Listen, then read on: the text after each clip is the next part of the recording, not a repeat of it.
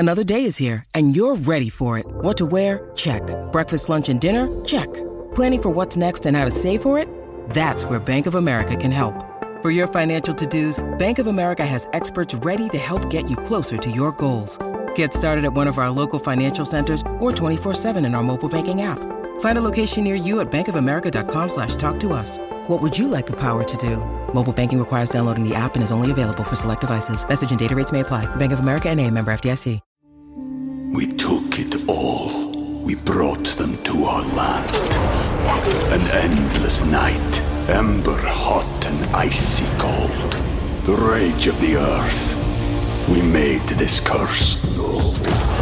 Carved it in the blood on our backs. We did not see. We could not, but she did. And in the end... What will I become? Senua's Saga. Hellblade 2. Play it now with Game Pass. Ryan Reynolds here from Mint Mobile. With the price of just about everything going up during inflation, we thought we'd bring our prices down. So to help us, we brought in a reverse auctioneer, which is apparently a thing. Mint Mobile Unlimited Premium Wireless. How to get 30, 30, how to get 30, how to get 20, 20, 20, how to get 20, 20, how to get 15, 15, 15, 15, just $15 a month? Sold! Give it a try at mintmobile.com/switch. $45 up front for 3 months plus taxes and fees. Promo rate for new customers for limited time. Unlimited more than 40 gigabytes per month. Slows full terms at mintmobile.com. Welcome to the New Books Network. Hello, and welcome to Nomads Past and Present, a podcast about nomadism and nomadic peoples around the world and throughout history. I'm your host, Maggie Friedman, and my guest today is Selcen Küçüküstel. Selcen is a social anthropologist specializing in ecological anthropology. She completed her PhD at Humboldt University in Berlin and currently is a postdoctoral researcher at the University of Barcelona, studying the effects of climate change on indigenous ecological knowledge in Siberia and the Amazon. Her first book, Embracing Landscape, Living with Reindeer and Hunting Among Spirits in South Siberia, published in 2021 by Berghahn Books, examines human-animal relations and indigenous concepts of domestication and wilderness among the nomadic reindeer herder Dukha of northern Mongolia, and that's what we'll be talking about today. So thank you so much, Selcen, for joining me. Hey, thank you for inviting me, Maggie. It's really a pleasure to be here. So first, could you explain a little bit for listeners who the Dukha are? I think this is a very small community. I think in your book you said today the population is around 500 people or maybe even less, and probably entirely unfamiliar to listeners, I would imagine. So if you could just say a little bit, just the basic background info about where the Dukha live and sort of what listeners need to know to understand kind of the history and culture of the Dukha. Mm-hmm. Yeah, so the Dukha are like the smallest ethnic minority in Mongolia. They live in the northern Mongolia in the taiga forests. Like you said, there are more or less around 500 people at the moment, but not all of them are nomadic. Well, we're going to discuss that. So I think the last time I visited, which actually has been some time, there were around 150 or maximum 200 people who still live in the taiga, with their reindeers and continue maintaining a nomadic lifestyle. And the interesting thing about Dukha is that they have reindeers. So they are the only reindeer herders in Mongolia. And they are actually originally from Tuvan Republic in Russia. So their native language is actually Dukhan, which is a branch of Tuvan language. But of course, today they all speak Mongolian as well. But they are their native language is different than Mongolian. And their history is also a little bit of interesting because, they were in this border area on the taiga forest between Mongolia and Russia. Sort of going in between borders. But then more or less in 1940s, the border was closed and they had to choose a site. So some of them stayed on the Mongolian side while there is still another community on the Russian side as well. Since 1940s, the Dukha are more on the Mongolian side, let's say. Mm. And in terms of subsistence methods, you define the Dukha as both reindeer herders and hunter-gatherers. Can you talk a little bit about what that looks like, how both sort of livestock pastoralism and hunting and gathering are practiced among the Dukha? Yeah, I think that's one of the interesting things about the Dukha community as well, which was also kind of the topic of my thesis dissertation. So, they have reindeers. So in the first glance, they look like pastorals that just, have reindeers, which is, of course, true in a way. But the thing is that they practice small-scale reindeer pastoralism, which means that the main function of the reindeer is more for riding and pecking and for their milk, but not really for their meat. And also the reindeer don't have like economic value in terms of market economy. They do not sell the reindeer. They don't, really slaughter the reindeer unless they really need it. So the reindeers are more like the horse of the taiga, let's say, for the Dukha. And their main subsistence is based on hunting and gathering. But of course, in this geography, which is really cold most of the time, it's more hunting. So that's why I say they are hunter-gatherers with reindeer, because normally they hunt animals like, deer, bears, elk, moose, or wild reindeer, while they keep the reindeer for riding, pecking, and for the milk. Yeah, and that really is very interesting because, in my dissertation, I was looking into human-animal relations and, all these big theories about hunter-gatherers' relations with animals and then pastoralists, this changing relations. And my question was, Dukha are one of the rare communities that have both domesticated animals, but while they are mainly hunters. So that kind of brings, different interesting things about human-animal relations, let's say. Right. And so the last section of your book, you discuss the hunting ban that's been implemented in this region by the Mongolian government in this kind of national park area where the Dukha live, which is a phenomenon that's not isolated to this context, this kind of conservation-oriented ban on hunting in territories occupied by indigenous peoples, which have these really profound repercussions.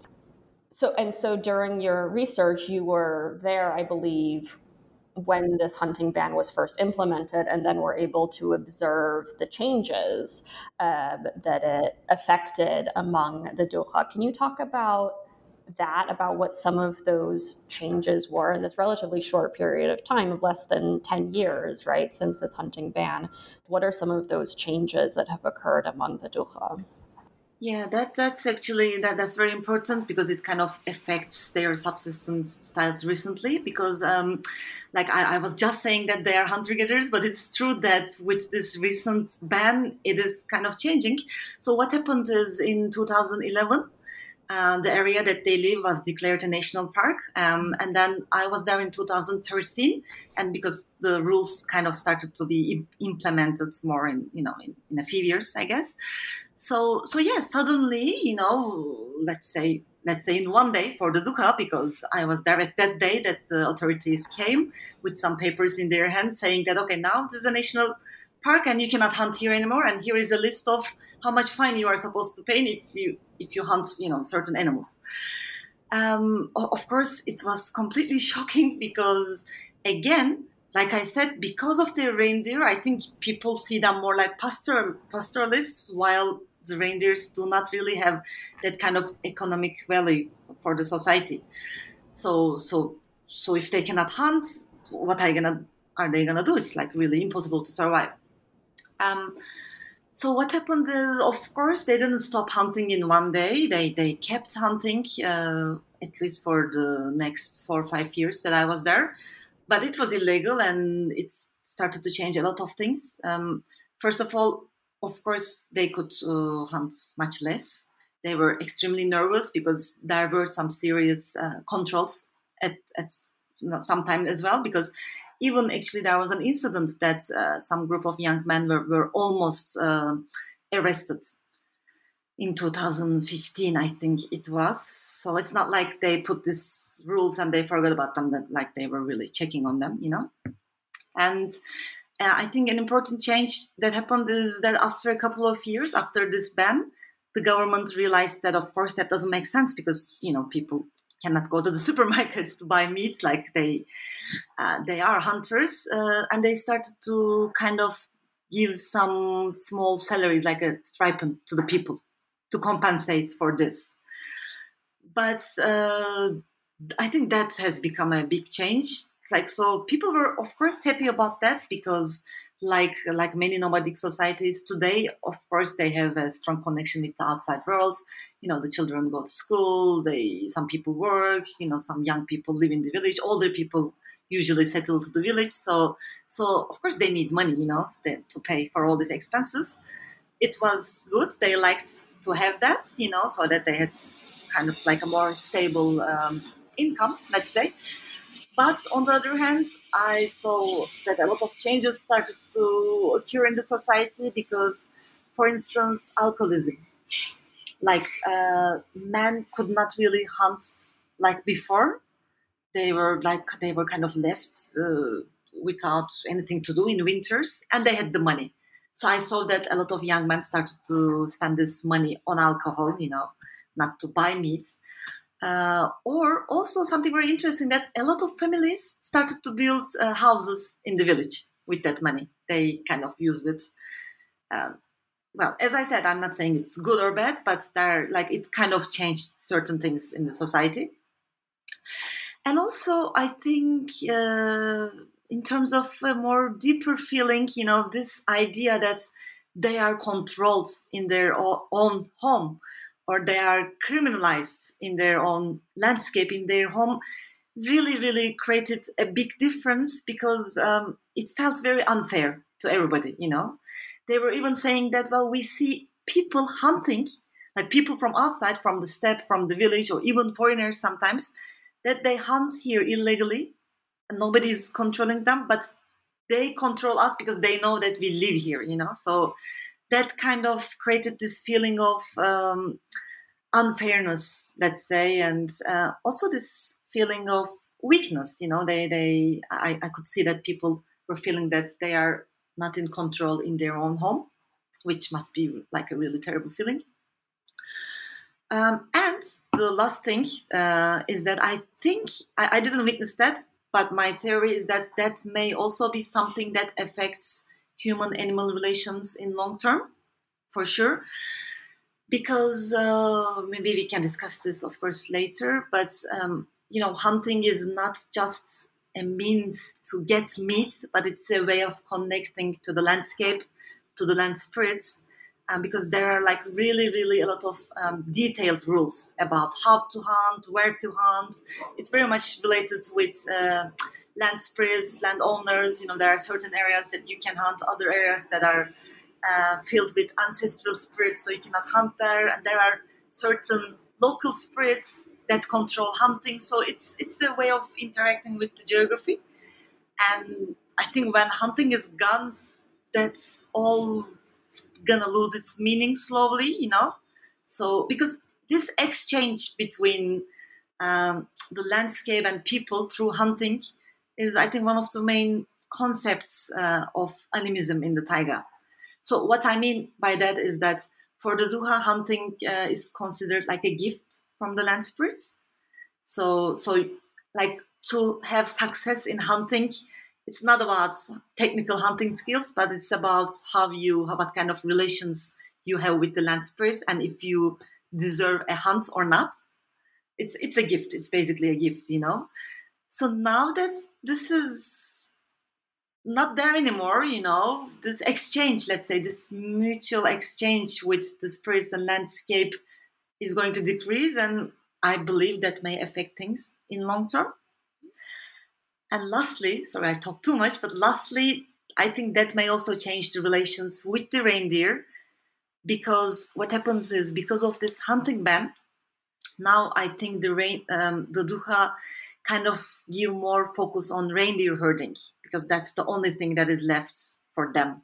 That's the only reason that makes sense to stay in the taiga. So right now they have small-scale reindeer pastoralism, like I said at the beginning.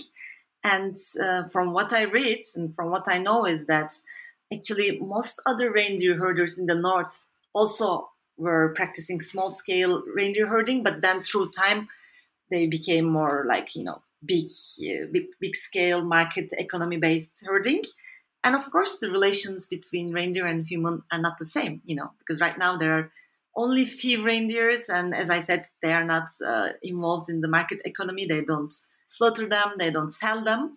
But once the herders started to sell their animals, I'm not saying it changes completely, but it kind of affects some dynamics. So that may be something that can happen to the Dukha as well. Yeah.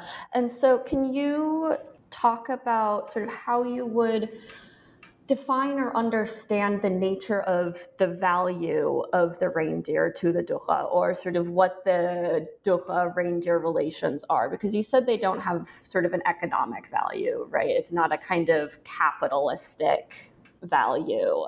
Something, just like one sentence in your book that stood out to me is the fact that you wrote that whenever you would ask people to quantify their reindeer herds, they sort of weren't able to, that they couldn't put an exact number of like, oh yeah, I have 15 reindeer. They could name their reindeer individually and they knew their kind of individual characteristics and sort of knew them as like individual, almost like persons or like as members of their family in a way, but that they couldn't see their herd as a kind of totality in a way. And I think that's a really interesting, I think that sheds some light on how these relations between the Dukha and their herds are conceived. So can you just talk a little bit about that, about what that kind of traditional nature of the relationship between the Dukha and their reindeer? Mm-hmm.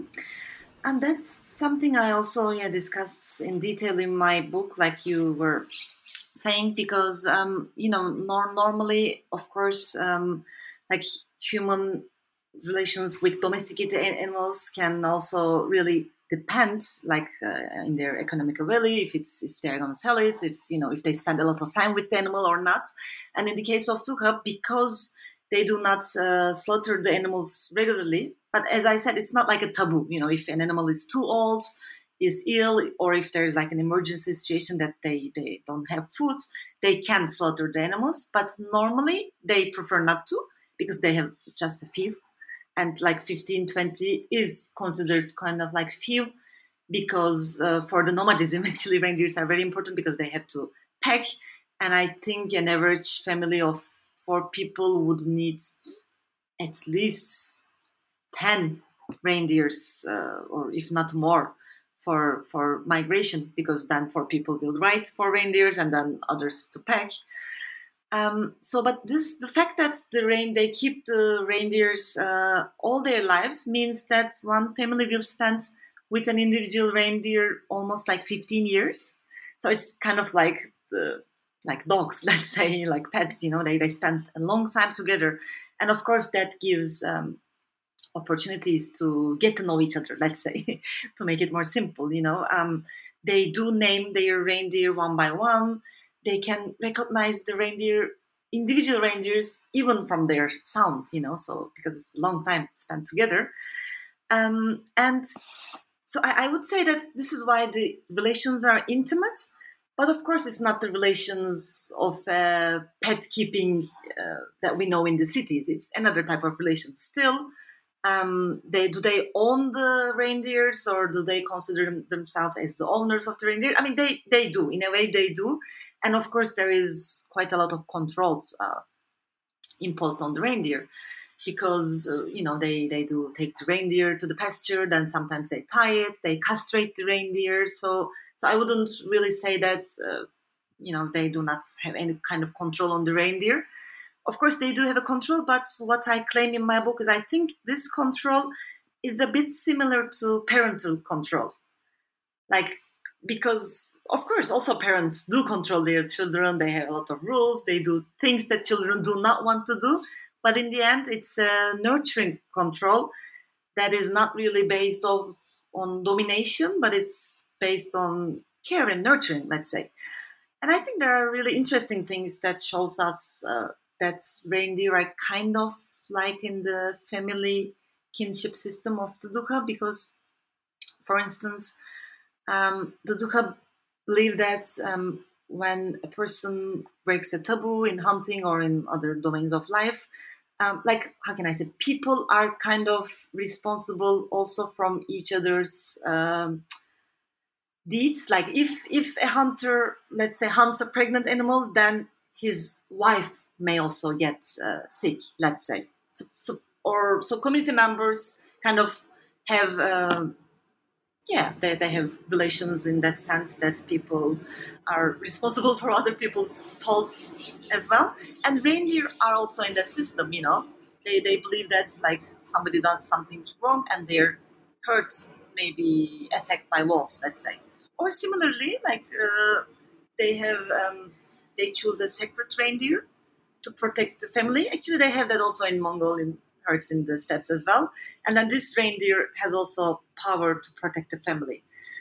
So to cut it short, I think this is why it's different than large-scale reindeer herding, that there is an individual relationship between people and their reindeer.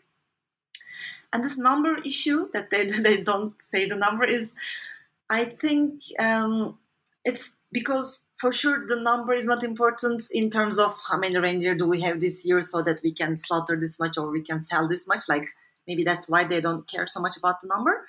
And the second thing is, I think, and I heard this among other pastoralists as well, it's kind of not considered very good to tell a number, because then, there is some kind of bad energy, let's say.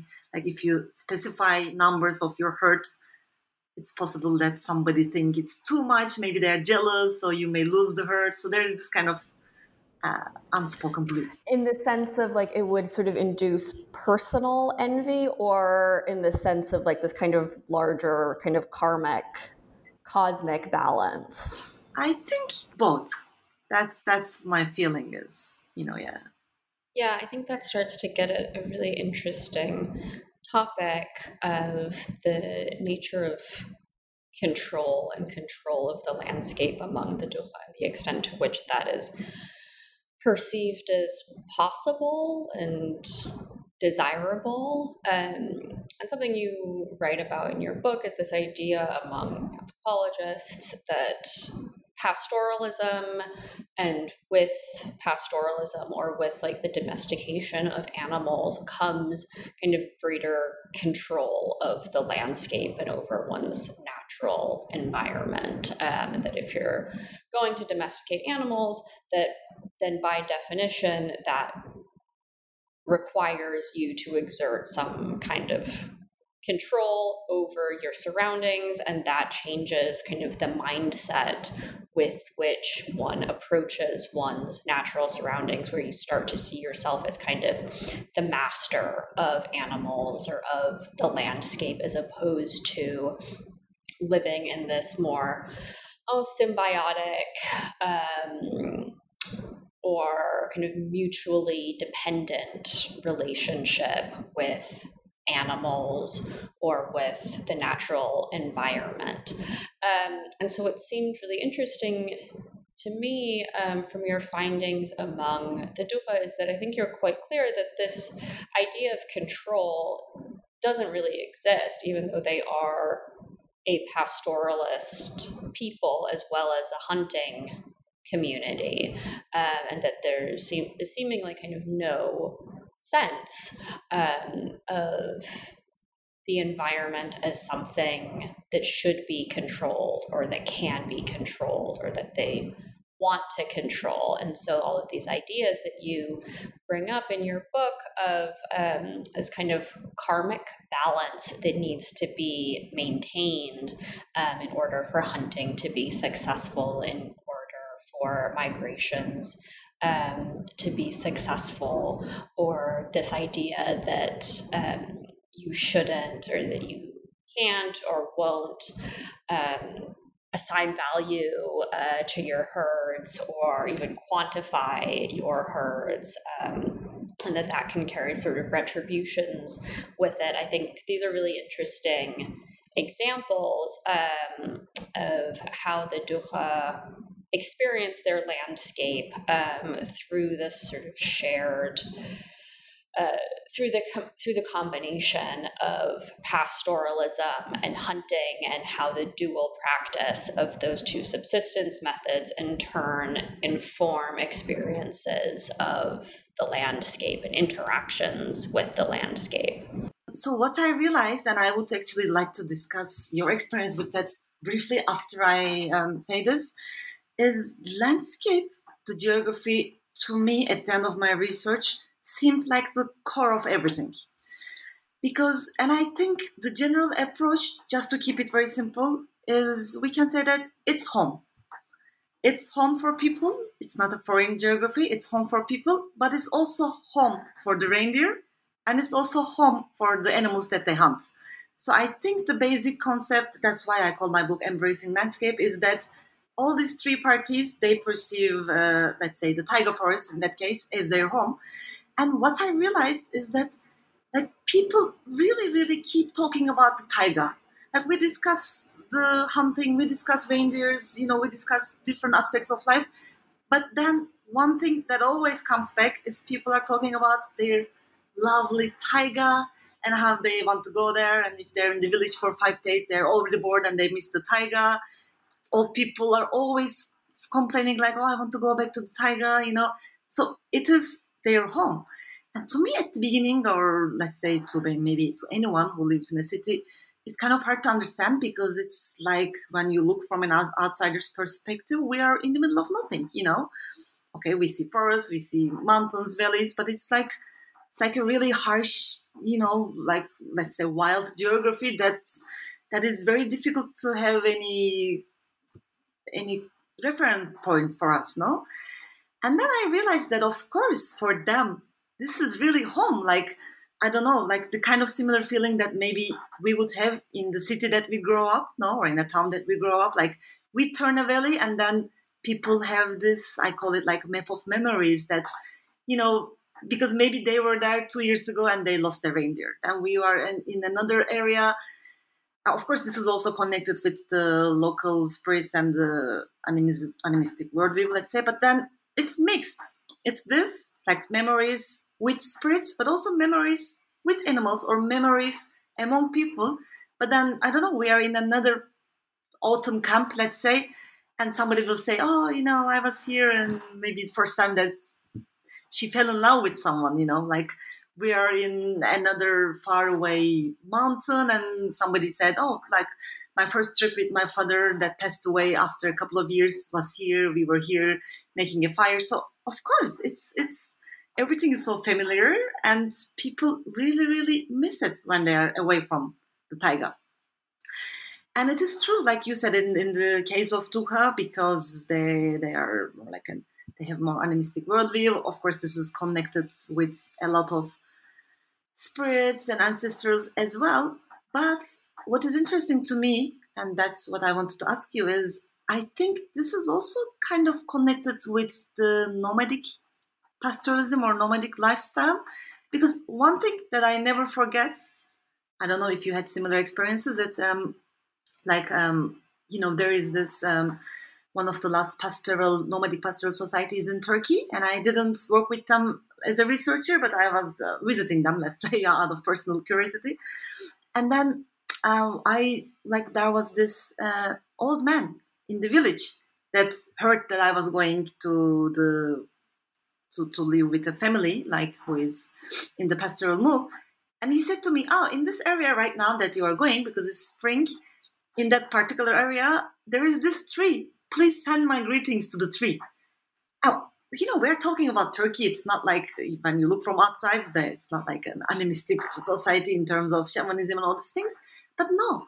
And I remember exactly the same thing. Old people were really missing being out there in the pasture, in the valleys, in the mountains, wherever they are, So I thought, wow, this connection with landscape for nomadic people is really strong, It's something, of course, related with animals, but I feel like it's even beyond that. I don't know if you had this kind of experiences, but... We took it all. We brought them to our land. An endless night, ember hot and icy cold. The rage of the earth, We made this curse. Carved it in the blood on our backs. We did not see. We could not, but she did. And in the end... What will I become? Senua's Saga. Hellblade 2. Play it now with Game Pass. When you need mealtime inspiration, it's worth shopping Kroger, where you'll find over 30,000 mouth-watering choices that excite your inner foodie. And no matter what tasty choice you make, you'll enjoy our everyday low prices, plus extra ways to save, like digital coupons worth over $600 each week. You can also save up to $1 off per gallon at the pump with fuel points. More savings and more inspiring flavors make shopping Kroger worth it every time. Kroger, fresh for everyone. Fuel restrictions apply.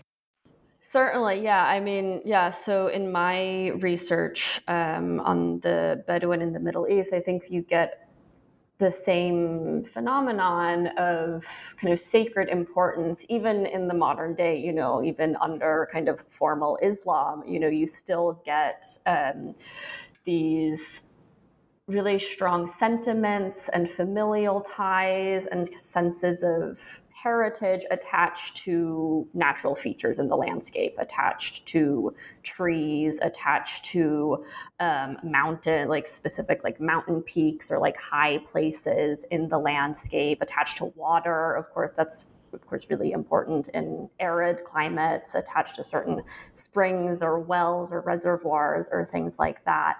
I don't know if I would say that it's like a sense of spirits so much anymore, especially in the modern context, but certainly this idea of ancestral connections to certain natural features. And I think that does come from the fact of from where Bedouin burials are practiced, that you tend to bury, especially important people in your family, especially the sheikh or the tribal leader or whoever will be buried near a kind of important place in the landscape. And then you sort of visit that place. It's important because of its natural features. So you visit it continuously year after year in your migrations, but then because there's an important person buried there, those two things kind of mutually reinforce each other. And that place becomes important for both of those reasons, both for the whatever important natural feature is there and for the grave of whatever important person is buried there. And those two things and the significance of those can't be kind of unentangled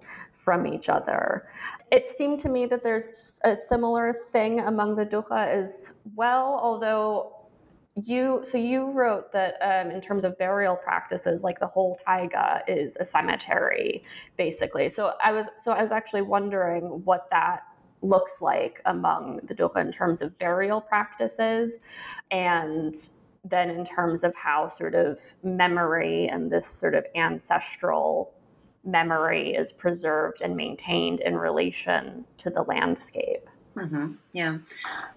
So the Duka still practice sky burial, let's say, especially if they're in the taiga. And I think people who live in the villages are buried, but if somebody dies in the taiga, they do leave the body outside for the animals to consume.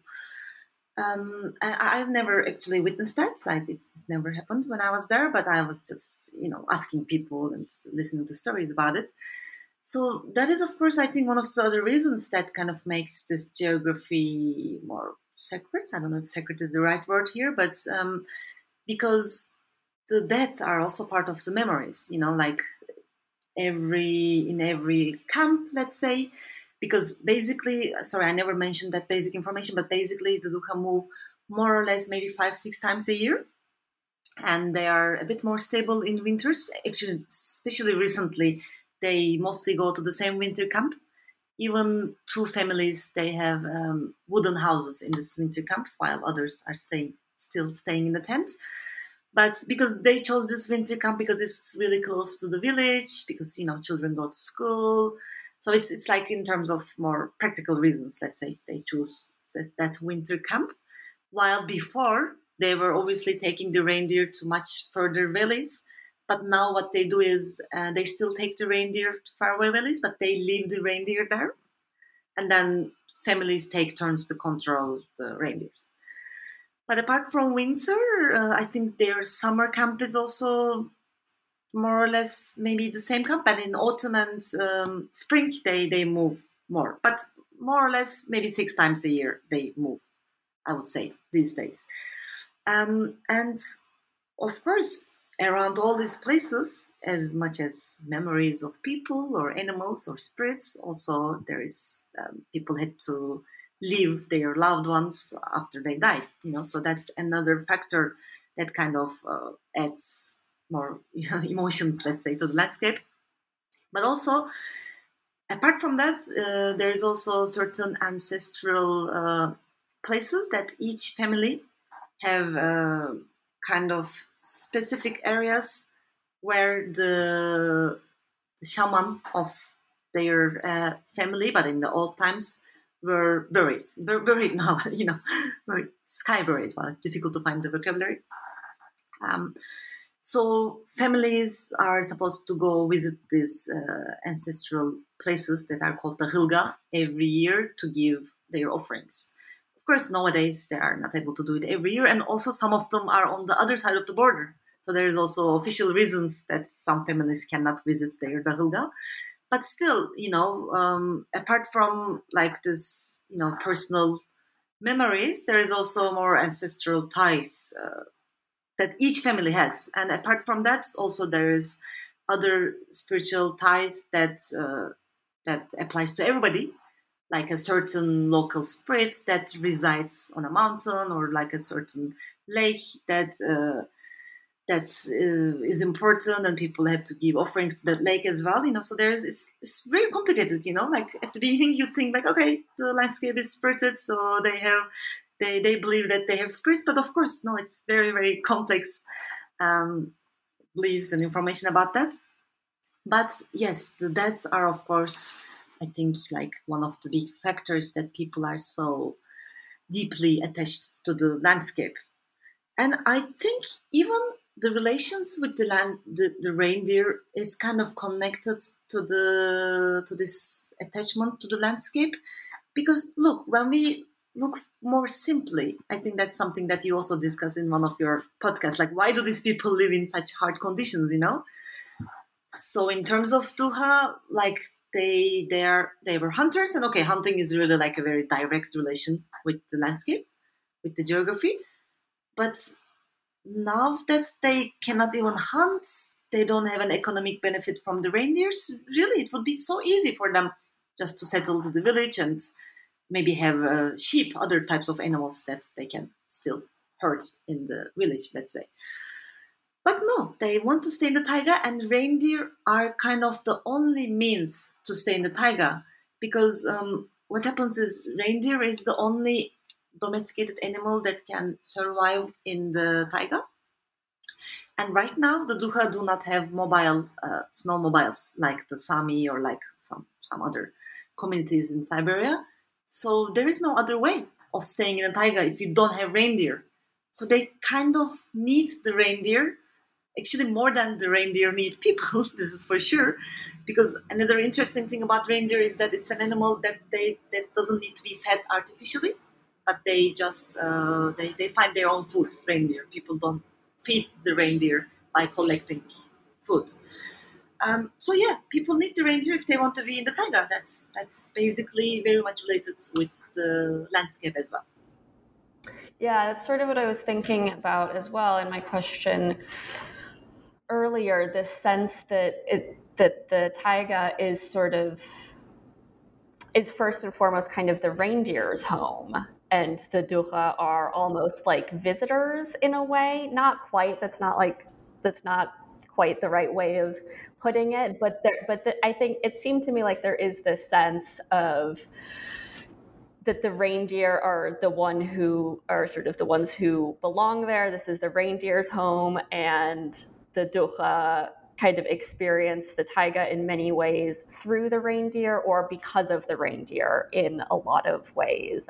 So that and just the way that sort of the Duha perception of the landscape and attachment to the landscape is led by the reindeer first, in a way, is really interesting. And so I wanted to asks, on that note, so much of your book and your research is about domestication versus wilderness or wildernization.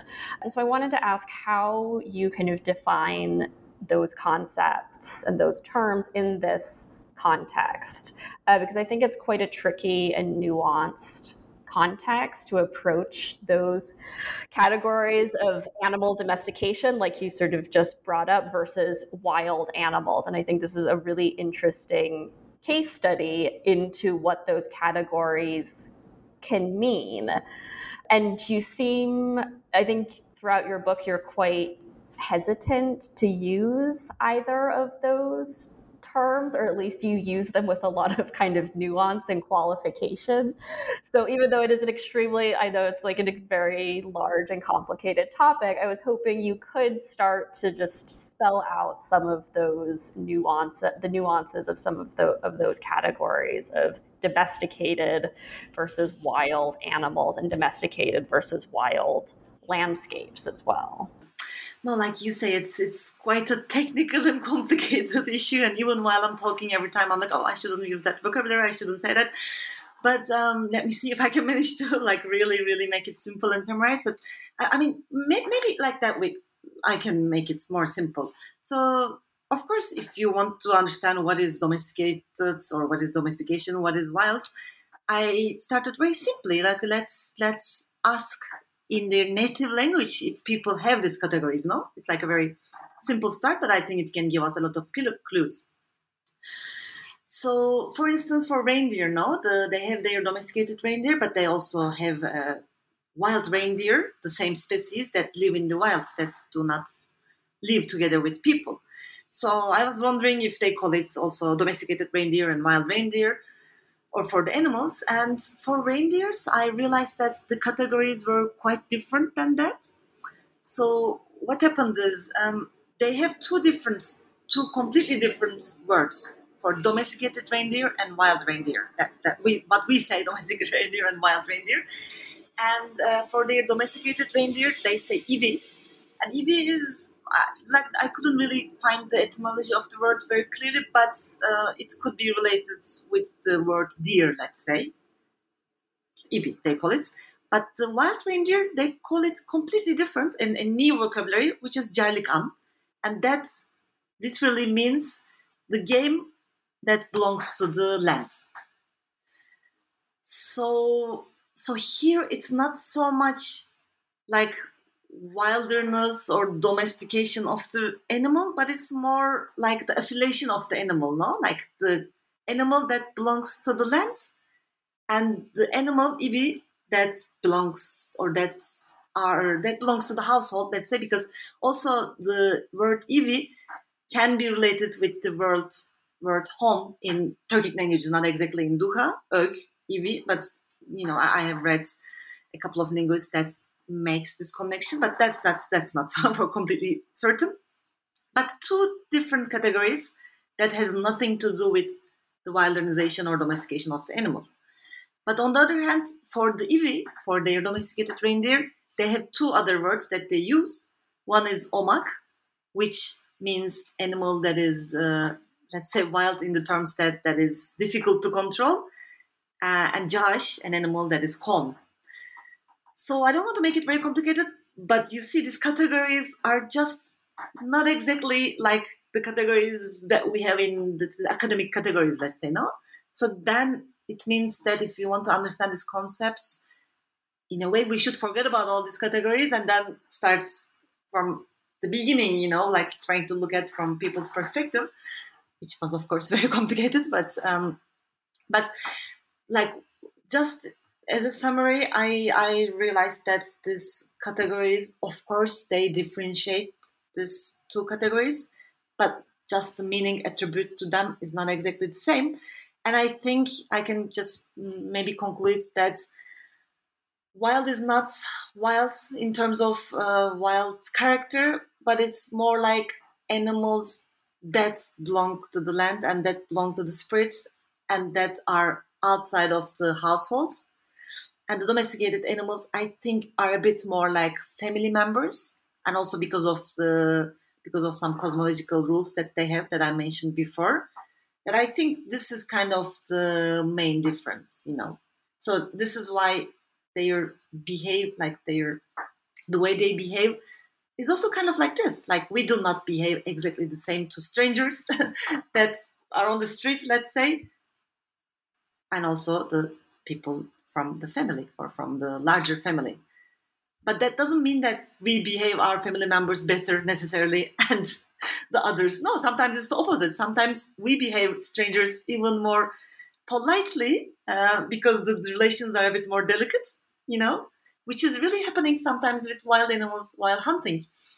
Like, the respect is maybe more at the core of the relations because, as I said, for hunting, respecting the animals is really important to deserve this hunt, etc. So it's another subject, but this is a way of treating animals, let's say, while reindeers, let's say domesticated reindeers in our own academic term, it's another kind of relations that are a bit more intimate, a bit more close, more like family relations that are certainly more intimate, but sometimes that can also be a bit more problematic in terms of having that you think that you have more rights on these people, So yeah, let's summarize like this to make it simple. Yeah, I think that's very helpful. And I think I like the way, both just now in your speaking and in your book, you draw these analogies to kind of personal relationships, which I think makes the nature of these relationships more comprehensible to those of us who are from other contexts, other countries, who grow up in cities. And yeah, creating a sense of animals as having a kind of personhood, and that human-animal relations, that even that phrase isn't sort of the most accurate, and that if we want to understand those relations, we should envision them as being more like human to human relationships as well, rather than casting them in the mold of a kind of completely different category of relations. I'll stop with the difficult questions for now. Thank you. I'm just curious about how you got into this research, how you sort of made your way to the Dukha as we've said, a very small and somewhat remote community that isn't very well known. How did you sort of encounter this area of research? Yeah, that was kind of also a bit by chance. So I was on a long trip in Asia, and the final destination of the trip was Mongolia. So I heard about the Dukha, there's this community in the north that there are nomads, they live with their reindeer. So I was already very interested, but I couldn't go at the time because it's really difficult to reach from the capital to where the Dukha live. But then I went back, and during my studies, actually I started in my master's, that I took a class called Shamanism and Central Asia. And then I was really interested in these topics of animism, and also we kind of studied a lot about nomadic societies in this class. So I kind of had a general interest, let's say, to societies that are nomadic or that practice shamanism, that have a bit of a more animistic worldview, and that have animals. And then I remembered the Dukha. There was this community in Mongolia that I heard about when I went there. And to me it was interesting because they do also practice shamanism. They are nomadic, they have reindeers. But what is personally interesting for me is that also their native language, Tuvan or Duhan, is from the same family with Turkish, which is my native language. So I thought, oh wow, I could even learn their language kind of easily compared to another language to start from zero. So I kind of were really interested. I thought, okay, that has everything I am interested, so why not? And then I started researching. Of course, there are other researchers who work in the area, so I started contacting some of these researchers. Actually, one of them, linguist Elizabeth Regagnin, was in Turkey. I met her in a conference. I asked her. So like this, slowly, I got the introduction and contacts. And then I kind of went there out of the blue, let's say. But that's how it all started, yeah. And so what about your methodology in general? Because you're not just an academic researcher, but you also work as a journalist, as a photojournalist. And your book is beautifully illustrated with some really evocative photographs of the people and of the landscape. So can you talk about that maybe approach to your studies, how you combine kind of academic research and methodologies with maybe a more journalist-driven or kind of public education-driven approach to this topic, if you do that at all? Yeah, well, I mean, the thing is, it's true that I have been working as a photojournalist for a magazine, let's say, more than 10 years maybe, and also in recent years I'm working for documentaries, like sometimes as co-directing or sometimes, as like a consultant for other people's documentaries. So I think maybe even my anthropological interest comes from that, because I was actually working as a photojournalist and then I started studying anthropology a bit later than that. And my feeling was that as a photojournalist that covers more cultural stories, because I was working for a magazine that is kind of like geography, culture magazine. So we were covering anthropological stories and I really enjoyed it a lot. I still enjoy it a lot, but I always felt like it's missing something. I do visit communities or I cover different stories, but I'm there just for a week or 2 weeks. So I just have the gist of it, but I want to go deeper. And it was at that moment that I decided to start studying anthropology. So my journalism background is even older than anthropology. And I think this is a great combination. I really love it.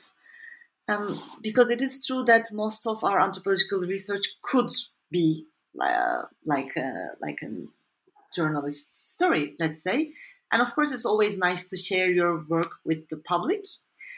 So that's why I really enjoy, of course, going deep into the subject, but I also love to take photographs or videos and to make it available for the public in a more understandable language, let's say. And I really enjoy creative writing. So the problem is I'm used to it so much that to me it is more challenging to write academic articles because, it's like, oh man, I want people to understand it, But anyway, these discussions, it's another subject, like language of academia, of course, doesn't also have to be very complicated. I think it's nice that now a lot of anthropological work, or in anthropology, we also use this kind of more creative language or writing style in recent years. So that's the reason why I really like anthropology too. But of course, having this both jobs is sometimes very complicated as well, because it is true that as much as I enjoy it, it's sometimes also very challenging, because what the media wants is, of course, quite different than our long, deep anthropological research. And I have this dilemma all the time, because, for instance, just I can give you an example, to cut it short, even if you are working as a journalist for a newspaper, for a magazine, or if you are making a film for a TV channel, you are never in full control of what you are doing. So basically, you have the subject, you write things, but there are editors, no? There is production companies, there is, it goes through many people, and these people are, of course, not anthropologists, so their concerns are not so much ethical always, but it's more about to take public attention, to make it look more interesting, So this is why it is true that I had there has been incidents that I was also disappointed from the last version of my work, because I was like, oh no, that's not, for instance, the title. I don't know if it is the same, but most of the time, as the author of an article, you are not the one who write the title, and it's the editors. And the same for documentary films. So, for instance, one incident, just to keep it very short, with my work in Doha, what happened is that I wrote an article and I had photographs, and the article, I saw the last version, and everything was fine. But then it came up with this title of something like The Lost Tribe. I'm like, oh no. But it's no. But you see what I mean, right? But it was already out there and I had no control on it. And then, well, yeah, you can imagine the rest. And the same thing happened with the film documentaries that I worked for. So it's complicated. It's I love it. I really feel privileged to be able to reach out my work to the public, but then there's all these complications that comes with it. And well, you should be ready and you should be aware that you will not always be in charge and you will criticize for that, blah, blah, blah. So, but in general, I strongly believe that more academic work should be available to public. And this is a risk that we should take as academicians because, well, yeah, it's important, I think, that people know about our work. I completely agree. So how do you, when you were conducting research among the Dukha, how did you frame your position, your intentions, and maybe the outcome of your research to them? You know, I'm sure people must have asked you, what are you doing here? Why are you interested in this? Like, what brought you here? I'm sure these are conversations you must have had over and over again. So how did you explain that to them? How did you, I think what's maybe slightly unique about your research is that, if you're producing both a dissertation, but also more public-oriented pieces, if you're producing photojournalism pieces, if you're producing documentaries, those reach a wider audience. Whereas when you're only conducting kind of academic research, maybe nobody is going to read that except your dissertation committee and some random person like me, it's a very small audience. So how did you kind of explain that or present that to the people you were talking to, what the kind of outcome or reception of your work was going to be? Who was the audience that you were going to kind of present the Dukha and the people you were living among to? Yeah. No, that's true, and that's I think in that question also photojournalism part was a bit more comprehensive for the Dukha, I guess. So my methodology was like it was a typical ethnography. I lived with one family for like 11 months. I visited Taiga a few times, and at the beginning, of course, it was like I guess like always, it's a bit difficult to explain that to people. Like I am writing a dissertation, and to make it more simple, I want to understand your culture. I want to write these things. I want to, keep these things. But it's always, they were always very welcoming. I'm always very grateful to them for that. But of course, it was a bit more not so understandable as well, right? What exactly I'm doing, and because there is nothing concrete. But then also the first time I went, it was the time that I covered a story about them in the magazine. And I was telling them about that, and that they understood, of course, because for sure they have newspapers, they have magazines that they're aware. And the second time I went to the Taiga, first of all, I could take something concrete with me, like the magazine itself, and everybody was so happy to see themselves on the magazine and everything. But I think more importantly, the consequences of that helps people a lot, because what happened is, I think I was lucky. It doesn't happen every time we publish something in a magazine, but what happened is that that issue became quite popular in Turkey. It was for a Turkish magazine. And then let's say we have like a government agency in Mongolia that are working with communities, and they saw it, they contacted me, they asked me if there is anything they can do for the Dukha. Then I took it to the people, I told them about it, and then there were some let's say social projects that this agency conducted with the Dukha. Like for instance, they actually brought reindeers from Russia to them to make the genetic pool a bit larger, because this is something that the Dukha wanted. Well, it's a complicated subject, but that they wanted. Also, they kind of, because the Mongolian government gave Dukha solar panels and the material to cover their tents. But most of them were very old, so this agency also helped them buy things. But anyway, to cut it short, as I said, I was also lucky. It doesn't always happen like that. But the consequences of this article was something very concrete for the society. And of course, I was very happy that, I was the mediator, let's say, between them and what happened. And of course, also, it's always very complicated. No, as an anthropologist, you are a burden on people for such a long time, and you want to give something back. And it's not always so easy. Or, of course, we want to believe that our work will be the thing that we give back, and I still believe in that in the long term. But it was very nice and satisfying to see like a more short term, something to give back in the short term, and that happened. To be honest, thanks to the article than the dissertation.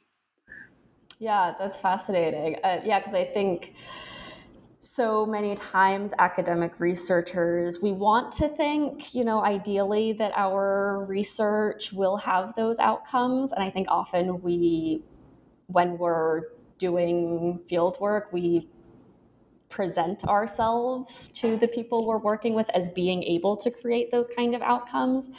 But very often that just doesn't happen because of the kind of, the very small audience for academic research and publications. It just doesn't reach the number of people or reach the right people to be able to actually create social or political change. So that's a really interesting example of other methodologies, or maybe a combination of methodological approaches with kind of academic and more kind of popular oriented writing and media that can create something tangible, that can have some output and change. I mean, as I said, it has constant pros, no? Because of this particular article, to make it more concrete, it was the article that they said, like the lost tribe thing, that I felt terrible as an anthropologist. And it's true that I was faced with a lot of criticism from academicians. Of course, I understand completely their criticism. It was just like, I didn't do it. But anyway, you can't explain that to people. But on the other hand, the same article had this kind of consequences for the society. So I think if you are going into the area of the media as a researcher, I think we should do our best, but then we should also accept that there will be compromises to be made at some point.